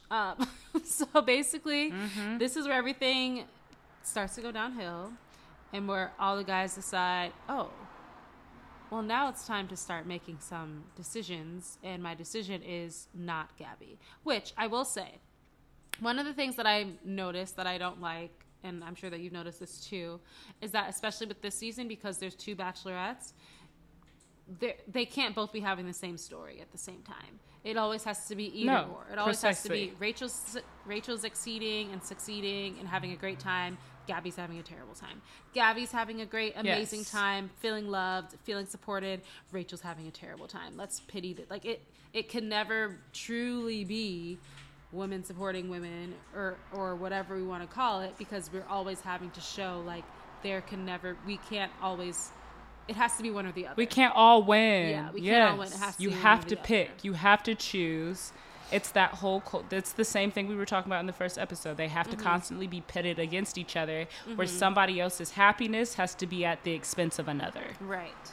So that really starts to unfold in this portion of the date, because it basically starts out with, Rachel having a great time. Rachel and Avon are throwing the football around, which when I typed Avon into my notes, my phone corrected it to Sven.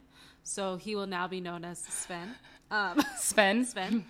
Somebody start playing Frozen right now. Exactly.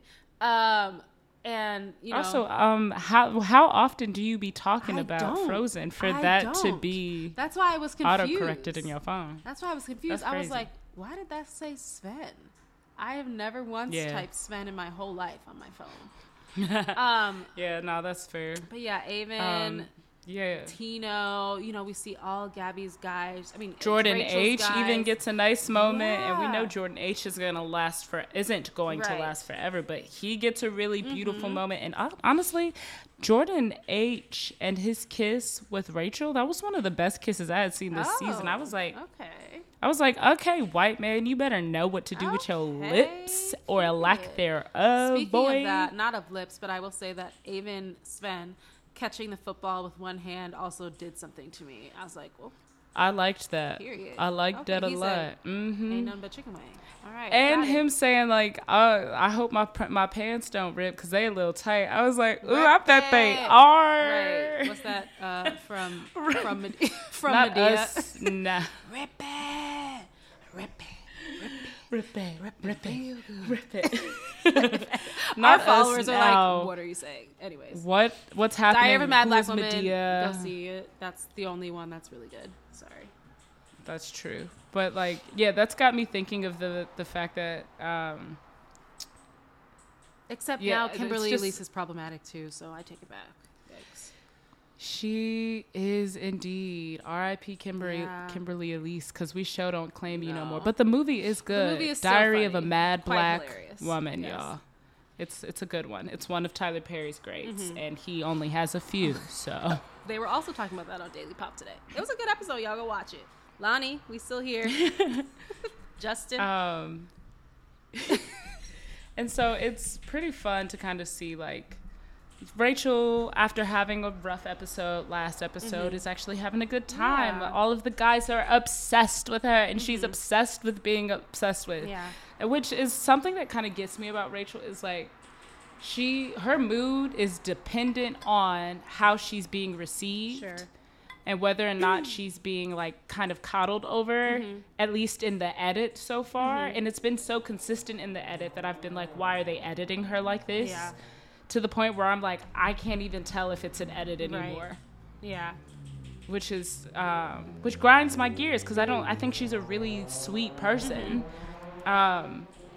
And she's been getting the majority of the screen time, which is interesting because she has not been getting a majority of the followers. Like, I see. Gabby's the one who seems to be resonating the most with the audience, even though Rachel's the one who's getting the most screen time. Interesting.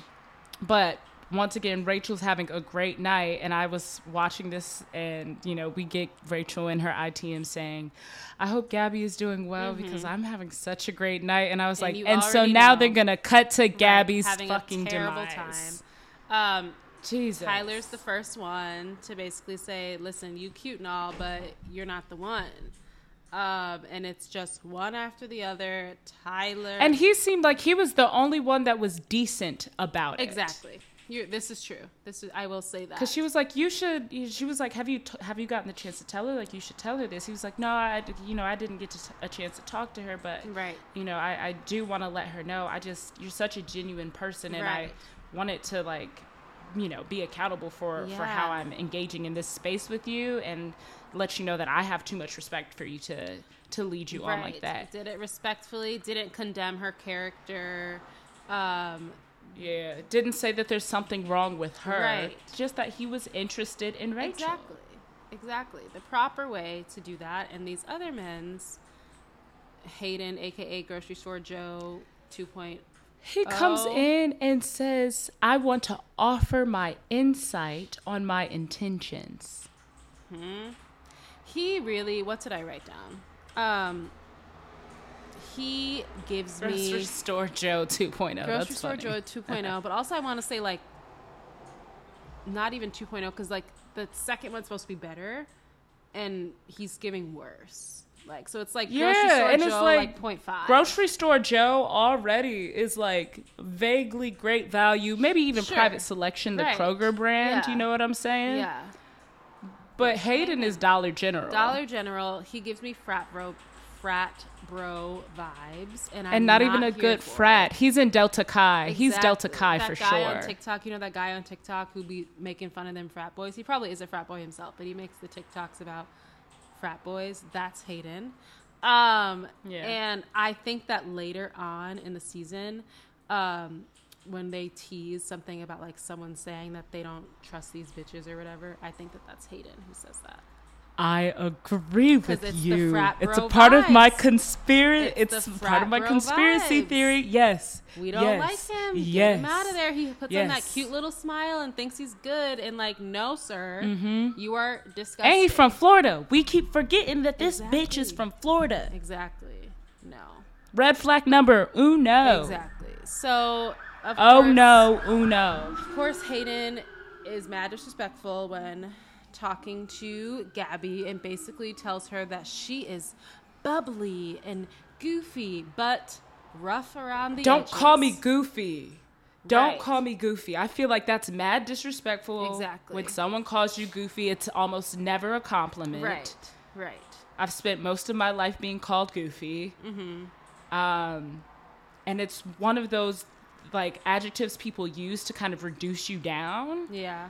To be like, you can't be taken seriously. You're not worth my time. Yeah, exactly. And that's basically just makes her feel small. And rough around the edges? Yeah. Excuse me? Oh, and he also says, basically, Rachel aligns more with my morals. Have you disgusting. Have you talked to Gabby about her morals? Have you talked to Rachel? I want to know about your morals. Or is Rachel a white blonde girl who you feel like is safe and who you could take home to mommy and daddy? Is that what it is? I also feel like there's probably a conversation in there about how conservative that nigga is. Exactly. Oh, 1,000%. 1,000%. Who did you vote for? Tell us, Hayden. Tell us. Let us know who you voted for this past election. I'd be intrigued to know. Right. Same. Oh, I don't like him. We don't like him. Oh, he made me itch. And he made me itch on night one. And I tried to give him the benefit of the doubt because I thought I was being rude. Because he was the one who did the headphone thing. Oh. And I was like, there's something off about him not letting the other, or trying to not let the other girl hear what he's saying to that girl.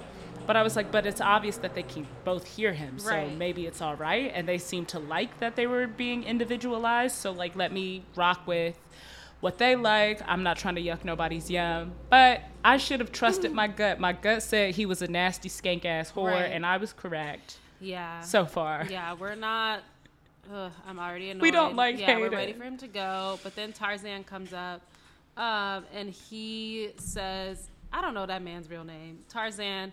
And he also says, James. He also said, it's Jacob. Okay, Jacob. He said, he also told Gabby that he wasn't here for her, and then said that if she was the only one here, he would leave. He said it's not worth it for him to stay. I could not believe that man said that. I was like, did someone tell him to go say that? There's no way. And then he proceeded to follow up, thought this would make it better by saying, but you're smoking. Sir, no. Don't talk to me no more. Right. And then did a cheers and was like, let's see if we can go have some fun in there, huh? Right. Huh? No. I hope that Gabby had some good conversations that night that we just didn't see. I hope that she did, but of course... Because there are 21 dudes there that night, so I'm like, please, at least one. Right. But as we know, she goes, well, we get to the roses. Rachel is so excited to give out her rose. And she is beaming, boy. And the guys are like, where's Gabby? And right. She's like, I don't know where that girl is. Right. Where's she at? Of course, Rachel gives her rose to Sven. Sven.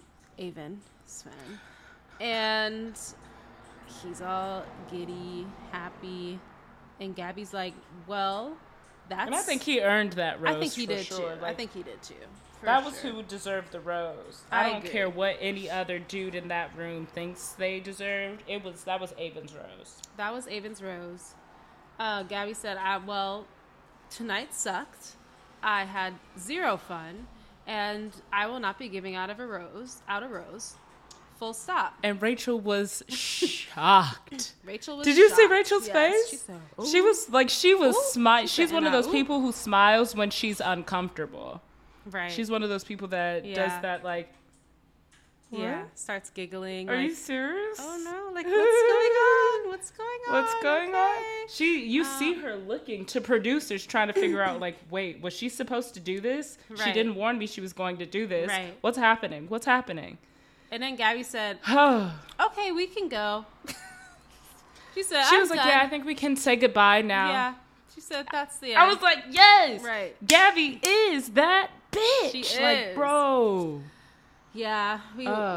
So of course they go to leave, and Rachel's like, "What's going on? What's going on? Happened?" Yeah.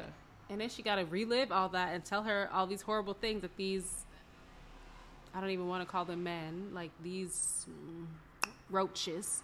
Ass whores. Right. Ooh, roaches. That's better. That's better. That these roaches said to her. And Rachel's, getting upset, all this stuff. And then I will say we fast forward and she still does give one of them a rose. So it's giving, are you really in solidarity with me or not? Or not. But anyways, so Rachel's kind of like ready to buck up. She's like, oh, well, do we need to say something? And Gabby's like, I got this. We don't. Like, I'm good. I'm fine. I'm done with it. I'm over it. I'm not about to be out here teaching these boys how to act. Right. She's like, I'm not teaching these boys how to be men. No. Exactly. I don't have to fight for anybody's affection. Like, I know who I am. To be a decent human being. Right. The right man will come to me. I'm not pressed over these men, even though obviously she was upset.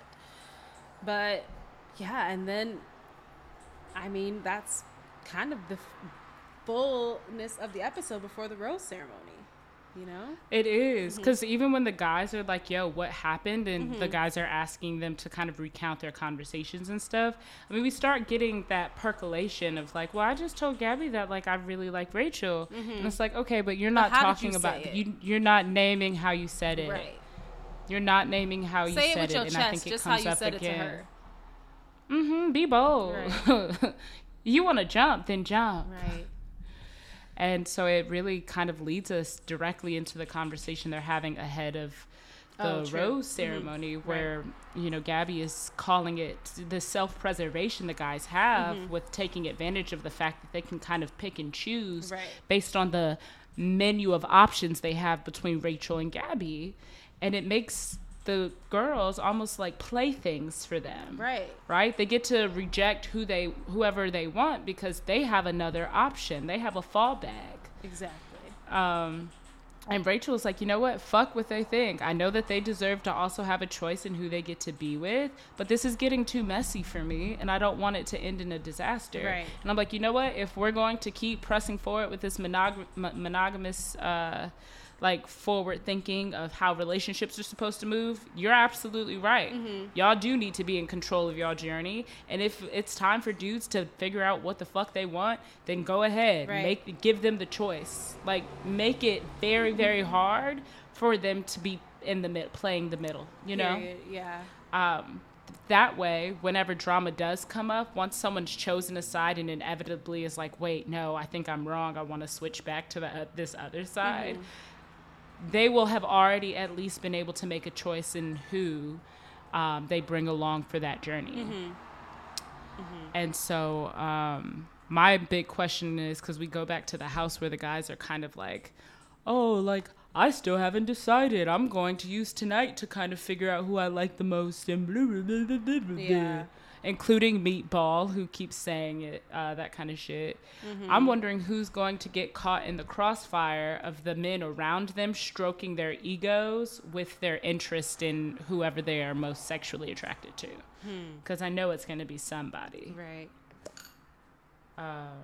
So obviously we get into that cocktail party before the rose ceremony, and Jesse Palmer comes in. That suit was ill-fitted as fuck, but I really liked the color of it. The suit was... It was too big on him. I was like, did you come in late today? Yeah, did they send over the wrong option? What happened? Either way, it was a brown suit. I liked the color, hated the fit. And he says the cocktail party is canceled and that they're going straight to the rose ceremony. Quincy throws that drink back so fucking fast. And Jesse Palmer's like, you know, the process isn't working for them, and we're going to essentially just do the Bachelorette times 2. Rachel gonna have some roses, Gabby gonna have some roses. Because this whole going with the flow and seeing whose vibe is best with another, it's not working. It's over. That journey has come to an end. The girls aren't giving up, but we're changing the format on you hoes. And essentially whoever gets the rose, that's who you with. Period, ho. Yeah, that's the end. So they kind of feel like in this way they're taking the power back. Does that actually happen? Not really. It kind of backfires on them. But we basically get... Go ahead. I got a question. I'm trying to figure out if I should ask this question after we go through the rose ceremony or if I'm supposed to ask it before, because I clocked something. You know, I be watching this show too hard. But I counted the number of roses. Yeah, I saw that on, I think, was it Bachelor Data? She was talking about it.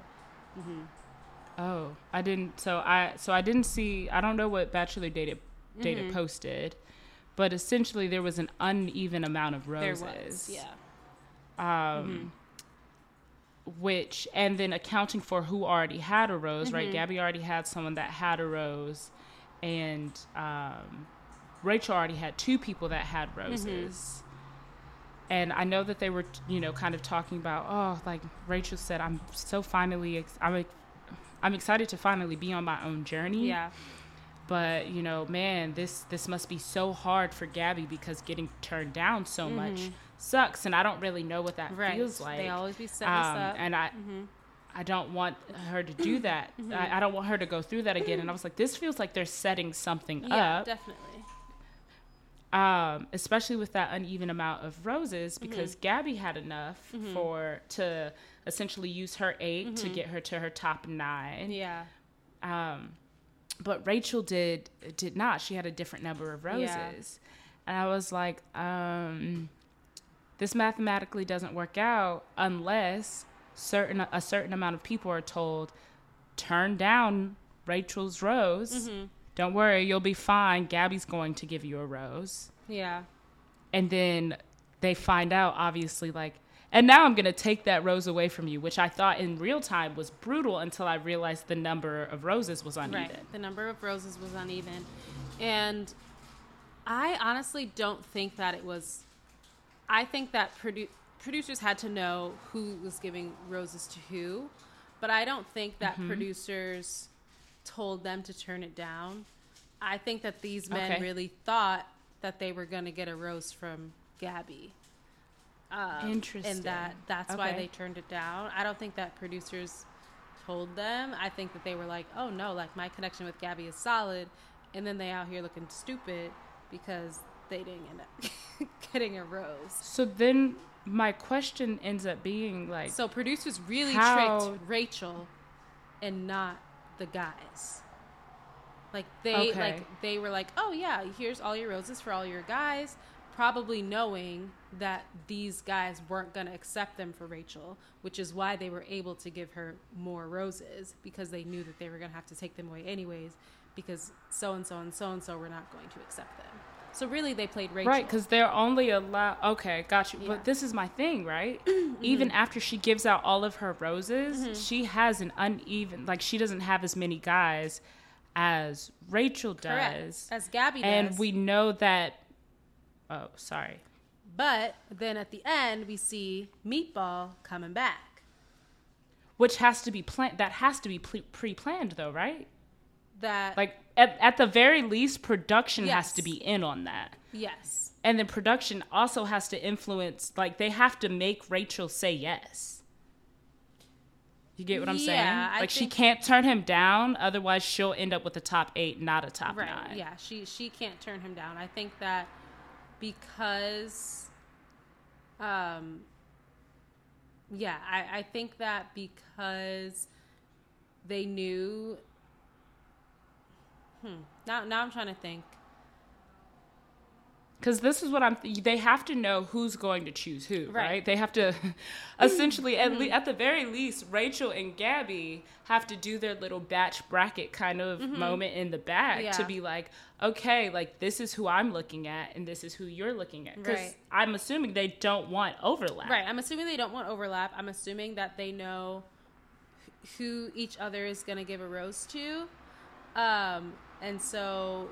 And they need just the right amount of guys to turn Rachel down to her face. Yeah. To make her freak out. Yeah. And to make sure they end up with the right amount of guys so they can keep Meatball around. Right.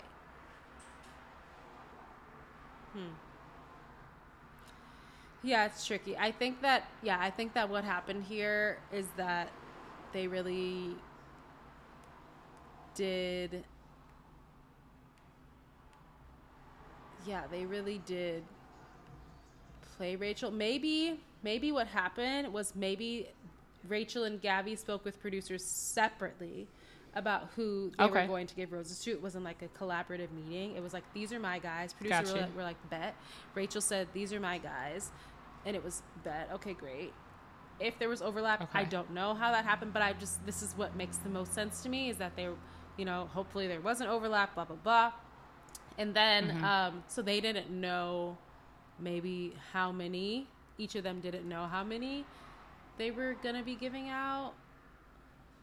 But then they see how many roses. They know how many roses they have to give out. Right. I know it's a really aggressive conspiracy theory, but I think Rachel's in on it.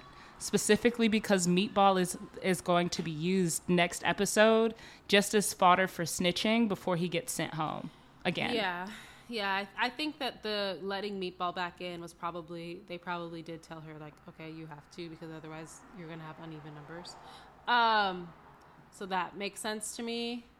But I think that in terms of the guys not accepting her rose, I don't think that she knew that they wouldn't accept it.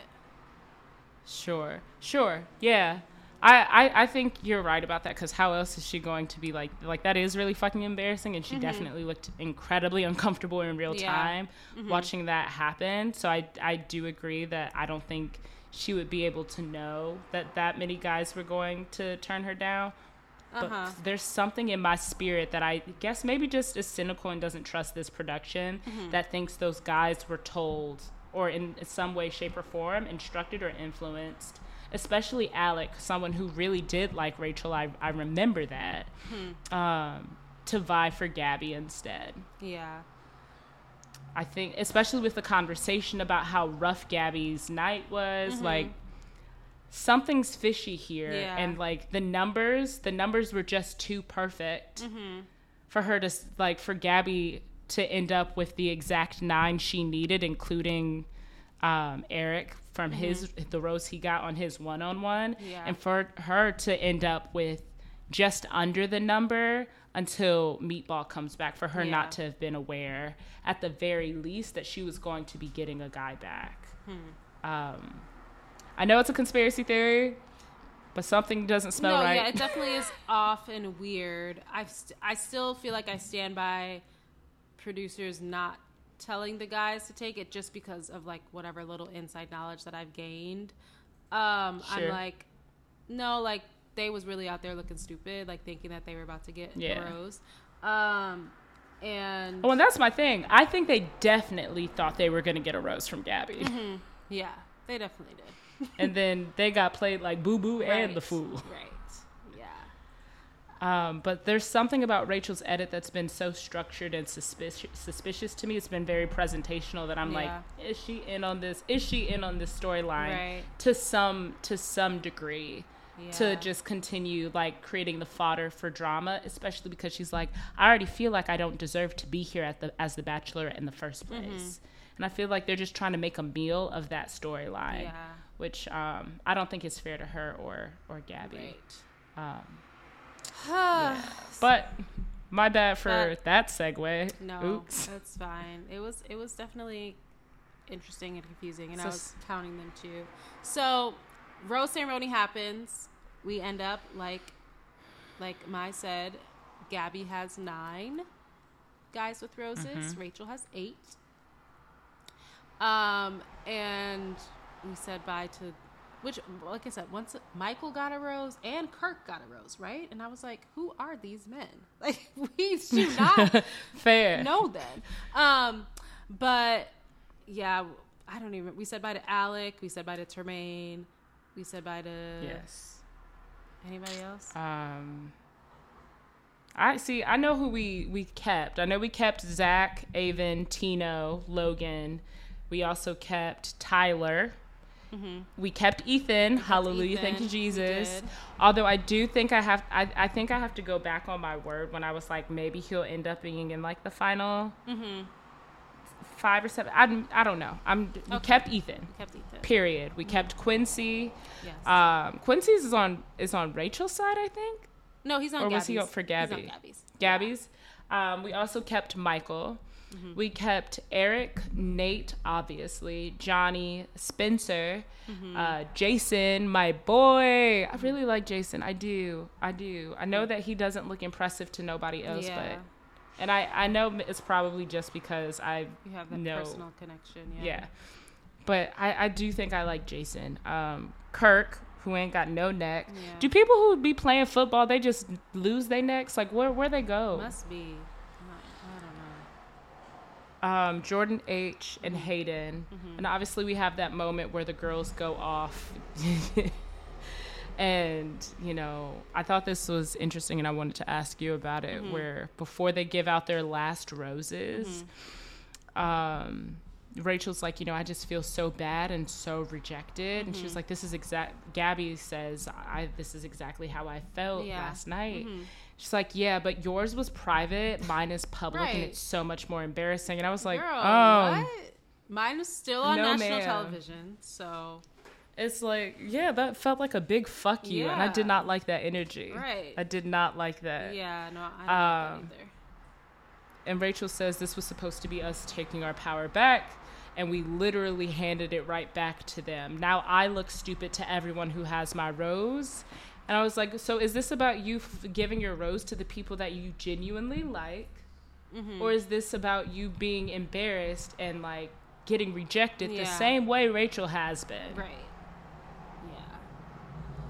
Yeah. Which is it, babe? Right. Which is it? Because, it feels it's very much about how am I being perceived, all these things. I don't want to look dumb, instead of just focusing on your own journey and being real and handing out the roses to the people that you want to hand out the roses to. Yeah. So, no, I didn't like that. I didn't like that either. But that's all the roses, right? That's it. That's all the roses. And like the episode ends pretty immediately. You know, we get our next week preview, which damn, I did not realize. They got me. They're going to I guess we were technically right, because we were saying we thought like maybe top 9 were going to Europe, and that's exactly what it is. It's just 2 top 9s. But they're getting on that boat to Europe next week. Yeah, they are. They definitely are.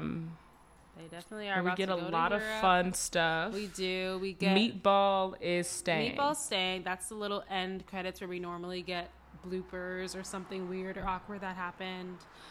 We get Meatball. And he's also fully in that preview that they show at the end of the episode. Yeah. Before they even show that bonus scene. So he's definitely coming back. Logan is about to flip. He's about to go Team Gabby, even though he got the rose from Rachel. Which we even saw pieces of that from the very beginning of the episode. They tried to trick us, though. They tried to trick us and make us think that he was switching from Gabby to Rachel, but really they just flipped the scene around. I see. Yeah, Logan's definitely gonna flip. Like we said, Hayden's trash, and it's definitely...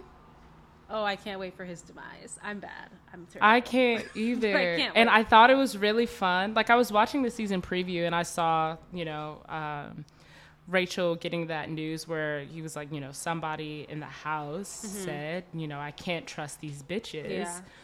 And you see in the preview, it's so obviously that Meatball is the one saying it. Mm-hmm. And I'm like, oh, did he get brought back just to be like the house snitch to like keep producers on their toes and stuff? Mm-hmm.